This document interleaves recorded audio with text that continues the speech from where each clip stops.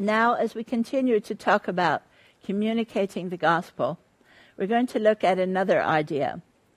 We've given the idea the name of storying. It is not just to tell a story, and as we talk about it, I'm sure you'll begin to understand why we changed the word. Because I'm not just going to tell a story to illustrate a point. The story is it. The story is the message. The story contains or is what I'm trying to say. And so we're going to look at storying. There's a reason for that, and that is because many of the people that we communicate with do not learn by reading books. There are various ways that you can learn something. Perhaps you learn things by looking it up on the internet. You ask Google or somebody. That's a popular way right now. Or you ask a friend. Or someone teaches you personally. But lots of people do it by having a personal friend tell them or hearing about it.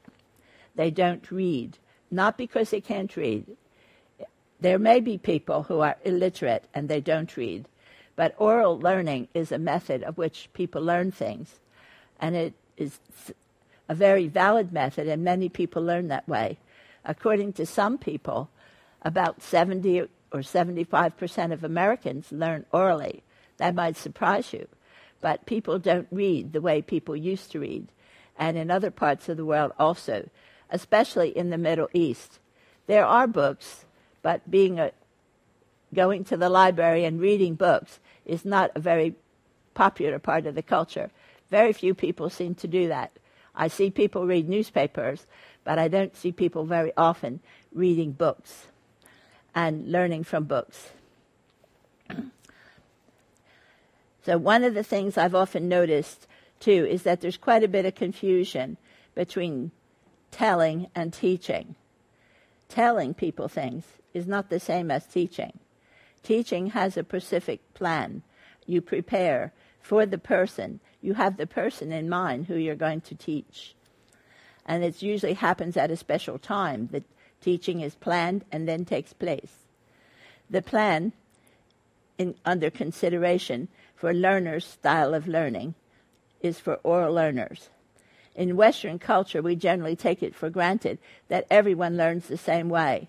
But more recently, there's been a great deal of effort considering how learning is done orally, a very different learning style, or print learning or readers learning. And some people do a combination of this. Oral learning find it hard to grasp knowledge that is presented in a different style. So if he doesn't understand it, or it's presented in a style that he doesn't know, he will not grasp very much of the teaching. We must not think of oral learners as illiterate. They may read books, but this is not their basic learning method. Knowledge is gathered from the group, the community, and one another. Knowledge is passed from one another to another person. Listening to the story or how the people experience things, achieve something, or fail to achieve something, the people learn from each other their good points and their bad points, their failures and their achievements. There are some principles of oral learning. Try to share now a few of the principles of why it's different than learning from a book. The story or stories is one of the main formats of knowledge. It is often heard in a small group and not always one-to-one. The story is a bigger concept than word or just points. It does not happen in isolation, but it gives the whole picture of a person. The story is his life, his actions, the results. It relates some sort of a message about what or why this happened. The story becomes the message. Various types of stories are told in everyday life. Some are personal stories, parables, proverbs, picture stories, or also our DVD format and drama, music forms are stories. The Bible narrative so clearly is a story and is a pattern of learning that many people of the world know and learn from. If you use a chronological format, that's helpful too, because it gives the story a framework and means that you are giving the person sort of an oral Bible, so that when they become a believer, they will have a certain amount of knowledge in a form that they can continue to use in spiritual growth. By saying that you would give a format to the story doesn't mean that you start always and give the person from Genesis to Revelation, or that you always start in the same place. But you can easily give a format. If I'm talking about Abraham, I would ask, do you know Abraham? When did Abraham live? When would you think? Would he live? Sometimes I have said, do you think he lived before Muhammad? Or do you think he lived before Moses? Where would you put him? Generally, my Iraqi friends are well aware of Abraham. He's from Iraq, and they know lots of stories about Abraham. So they would give me some details of he came before Moses. Yes. And who was Moses? Oh, Moses gave the law, and he came before Muhammad. There was no Quran. Abraham came. There weren't any books, she said, my friend. So I tried to get a picture of who Abraham was. It was just Abraham wandering and his family, and he spoke with God. So I've given a framework. So if I talk about someone else, the framework isn't very detailed, but we're just putting in the framework so we could understand later, in understanding that Abraham didn't try to believe in God because of some particular thing. He didn't have any of those other things that come later in the stories. So Abraham was just Abraham and God speaking. So that gives a bit of framework to what is happening in Abraham's situation. That's what I mean, that you give a certain framework. But if I'm talking about David, we talk about how David came much later, after Abraham, after Moses, and the children were all living in Palestine and in the area, well settled, having a king. So we see a different situation. The wonderful part about stories is they're so easily remembered and often repeated. If you hear a story and enjoyed it, you tell someone else your story. I told the story of Noah to my Afghani friend, and the children were there, and I was saying, well, we can sing the story. So we sang about Noah built the ark, and the rains came, and the floods came up, and the water came down. And before another week, I was passing in the same area, and a Moroccan lady said to me, oh, can you tell me the story you told over to your friend, the Afghan lady? She told me about it, but I couldn't remember it all. And it's something about the rain came down and the floods came up. My Afghan friend is not a Christian, but when I tell her things, she passes them on. They're stories. She remembers them, and the children liked the song, so they passed it on to some more people who they thought would like it. And that I found is quite interesting about this methodology, because I found that it's true sometimes even in my own culture. You go to church on Sunday and they gave you 3 points. When you go home and you stop somewhere on the way, do you say, oh, these 3 points, I'll tell somebody my 3 points? I don't think you do, because that isn't how we relate things. And we don't usually even remember the 3 points. We just remember all the illustrations and jokes the pastor told. And so the stories fit into a culture and things that are easily remembered. And you can tell them, and they pass them on, because it's a culture that tells stories. The learner will enjoy memorizing, so even though you're telling stories, I found you can also teach memory verses. A few weeks ago, we taught a memory verse from Psalm 139, because we were talking about creation and how God made me. And we learned the verse about being fearfully and wonderfully made. They love memorizing. I've had some wonderful experiences with my friends memorizing. When we were teaching Ephesians to a group of Christian girls, I said, it might be a good idea, do you think, if we memorized the book of Ephesians? And Helen, my friend, and I said, yeah, that's a good idea. Let's do that. And all the girls said, oh, yes. And the next week, when they came back to the Bible study, I said, how did you get on with your memory work? Well, me, Helen, and I, we memorized the first chapter. But my friends in the group, the other 5 girls, they memorized 6 chapters. They just memorized Ephesians. Isn't that what I said? Learn Ephesians. They did. Because it's a culture that uses memory, easily memorizes everything. Even when I was teaching literature, they would try to memorize the whole books in order to pass the exams and feed it back to me. Memory is part of their culture. maybe sometimes it should become a part of ours, because I think the scriptures encourage us to do memory work. But stories also, they're not passive. They're things that happen. The people in the stories are upset. They get angry. They have problems. They're sad. They're happy. They do things. They make mistakes.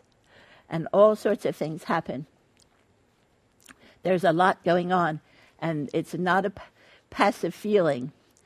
And I think the other thing that I've sort of learned, sometimes we told the good stories. Have you ever done that? All the wonderful stories, the miracles, the things that happen well. And Hannah had a baby. But you tell the stories, Sarah made a mistake. Abraham was telling a lie again. They're different problems. But you know, even the stories, they are about something that we need to know, that when things go wrong, there are consequences. Those stories have a message too. We don't need just the message that everything was happy ever after, but what happens and what God says about the message in the other stories. But because these stories are not passive, they're full of emotions. And as you're telling the stories, I found that my friends get into the story. When we were telling the story about Hannah and praying for a child, many of the women immediately responded, "Oh, I want to pray to God about that." They could see themselves just like Hannah. Or one lady, we were having a story about problems that Sarah had. And she said to me, "Wonder what Sarah felt when Abraham came home and said, 'You know, Sarah, we're leaving Iraq.'" She said, "I felt bad when we left Iraq. I wouldn't have been so happy to run off with Abraham to nowhere. He didn't know where he was going. What kind of a husband knows someplace when he doesn't know where he's going?" But Sarah went. She said, "That's something. I wonder if I could tell my husband I'll go." And I did, she said, because he said, "We're going to England," and here we are. And I followed. So they can relate, and they do, and they start asking things about it. But I think as you tell this story, I often feel that you use a lot of WH words. You ask questions like, who? And where did this happen? When did it happen? How? Where? What happened? Who is God speaking to? Do you like what he said? Is that a surprise? Oh, I don't think I would have said that. Really? Well, look what he said. Yeah, he did. I think so. Well, that's different. That's hard. And also, be able to accept those things. Sometimes they tell you, get very upset. That's a very hard thing. I don't think I could do that. Yes, sometimes we forget how hard it is. And they need to understand the story and be able to feel with it. The message is being heard, being seen in action, not in abstract points. The good actions, the bad actions. And sometimes it's quite difficult, the information. Sometimes the people in the story are being confronted, told off. They've done something wrong, or they should do something better. But it is a pattern of thinking that oral learners are able to understand. It is not linear. It doesn't go A to B to C, and there's the conclusions. No, it's people. People do things and don't always do what you expect they'll do, or sometimes they might. And the end of the story might surprise you. And it could be very uncomfortable. But it's a person, and we're all interested in what happened to other people quite often. Jesus used this type of teaching many times in daily life, talking about food, talking about planting crops, talking about a storm, talking about the needs of a sick person.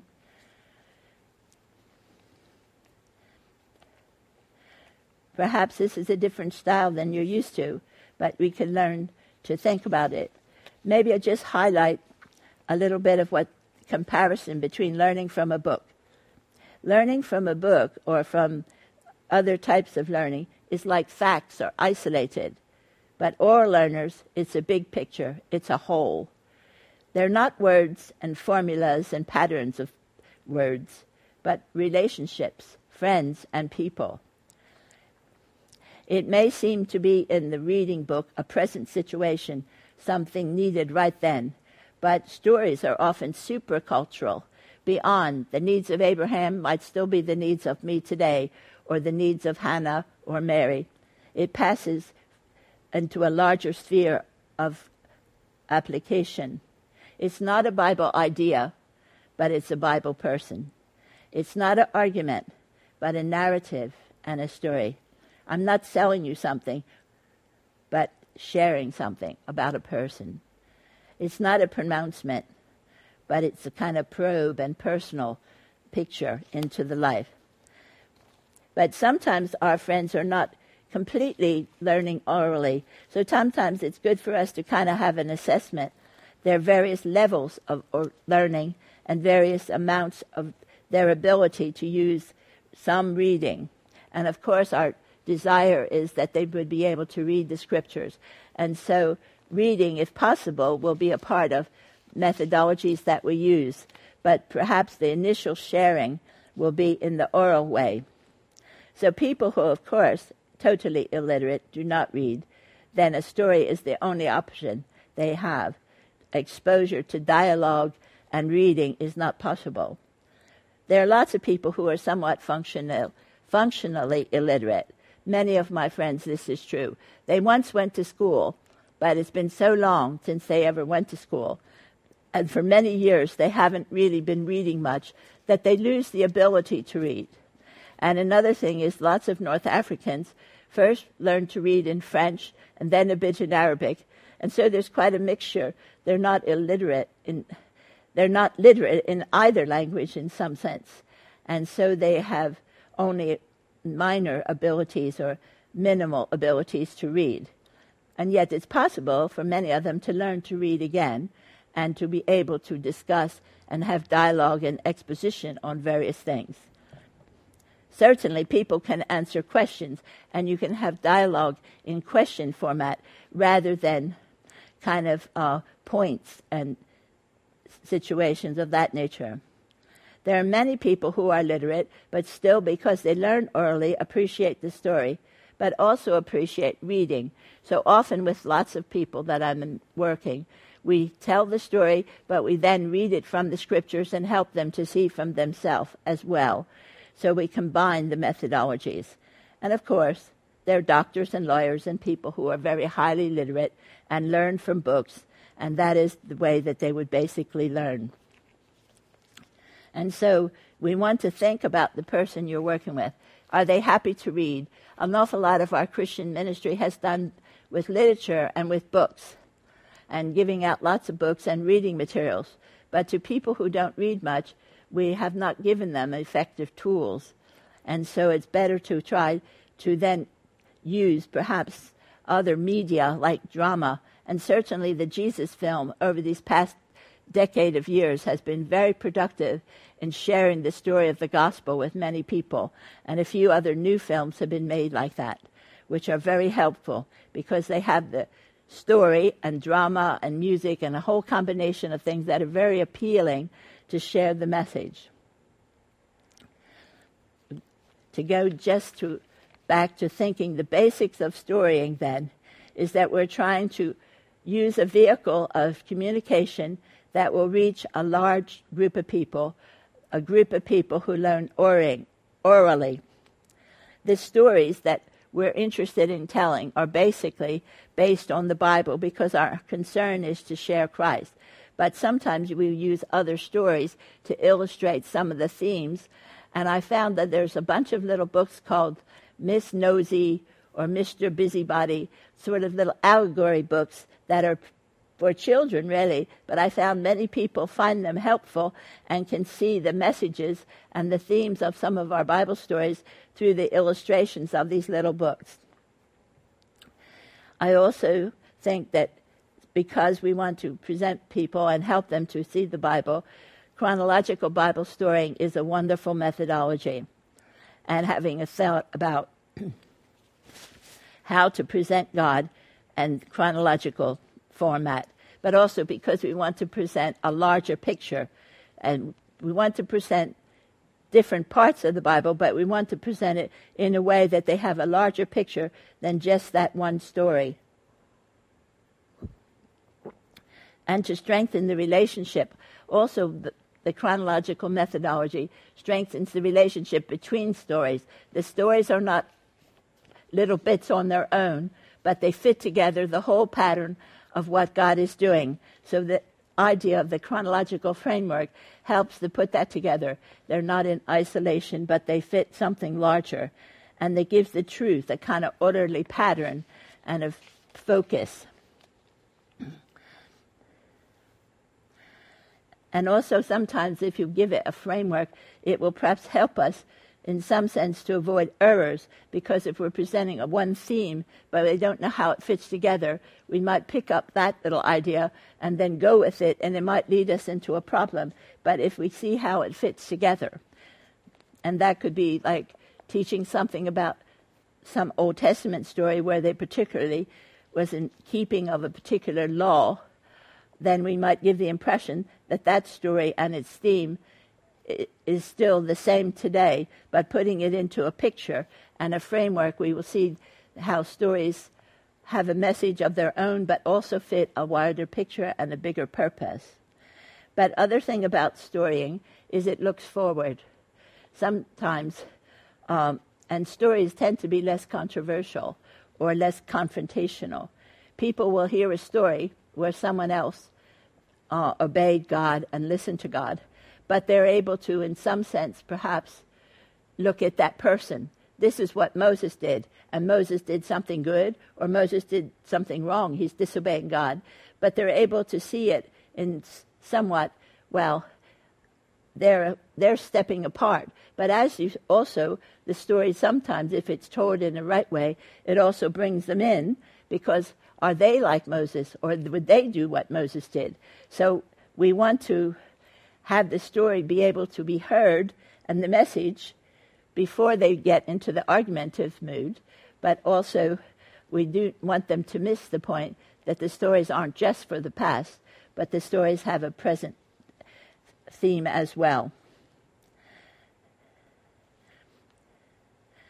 And quite often, one of the things that the person who was teaching about storying that I went to her lectures, she said stories have a way of being winsome. Stories are win-win, and most people love a good story. Even if they don't like what happened, they will go and listen.